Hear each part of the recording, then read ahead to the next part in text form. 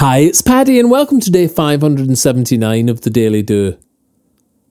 Almost all of the written advice on keeping going, not giving up and persevering relates to getting through the hard times, reaching for sunnier days just around the corner and the truth of anything is possible.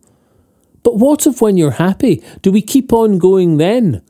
Or do we down the tools that brought us there, thinking this will last forever?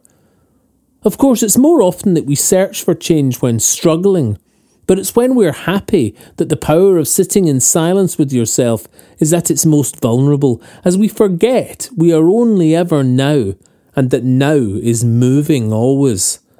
What we plant now, we reap tomorrow, the domino topple of our today.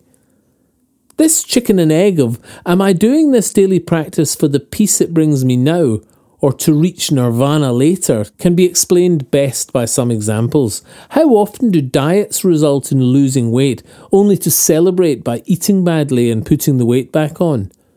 Too many times the January gym, then when proven that we can, the gym world gets all forgotten as we dock in sofa land.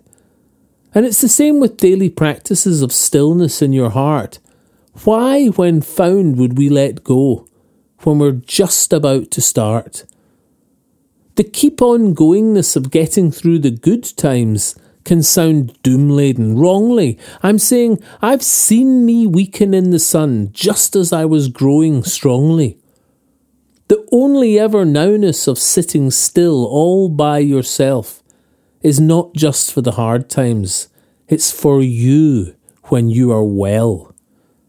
Storms can bring more kick-start to our plans to feed our soil, but sun can dry our fertile souls. If we are not nourished, then we spoil. We are not travelling just to get there. If we stop, the sun moves on. So sit in silence with yourself to stay in the light that's never gone.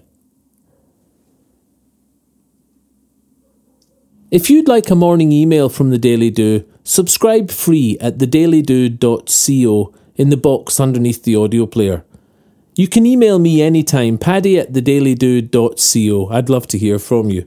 The Daily Do is available on all your favourite podcast places and on social media. Bye for now and see you tomorrow on the Daily Do.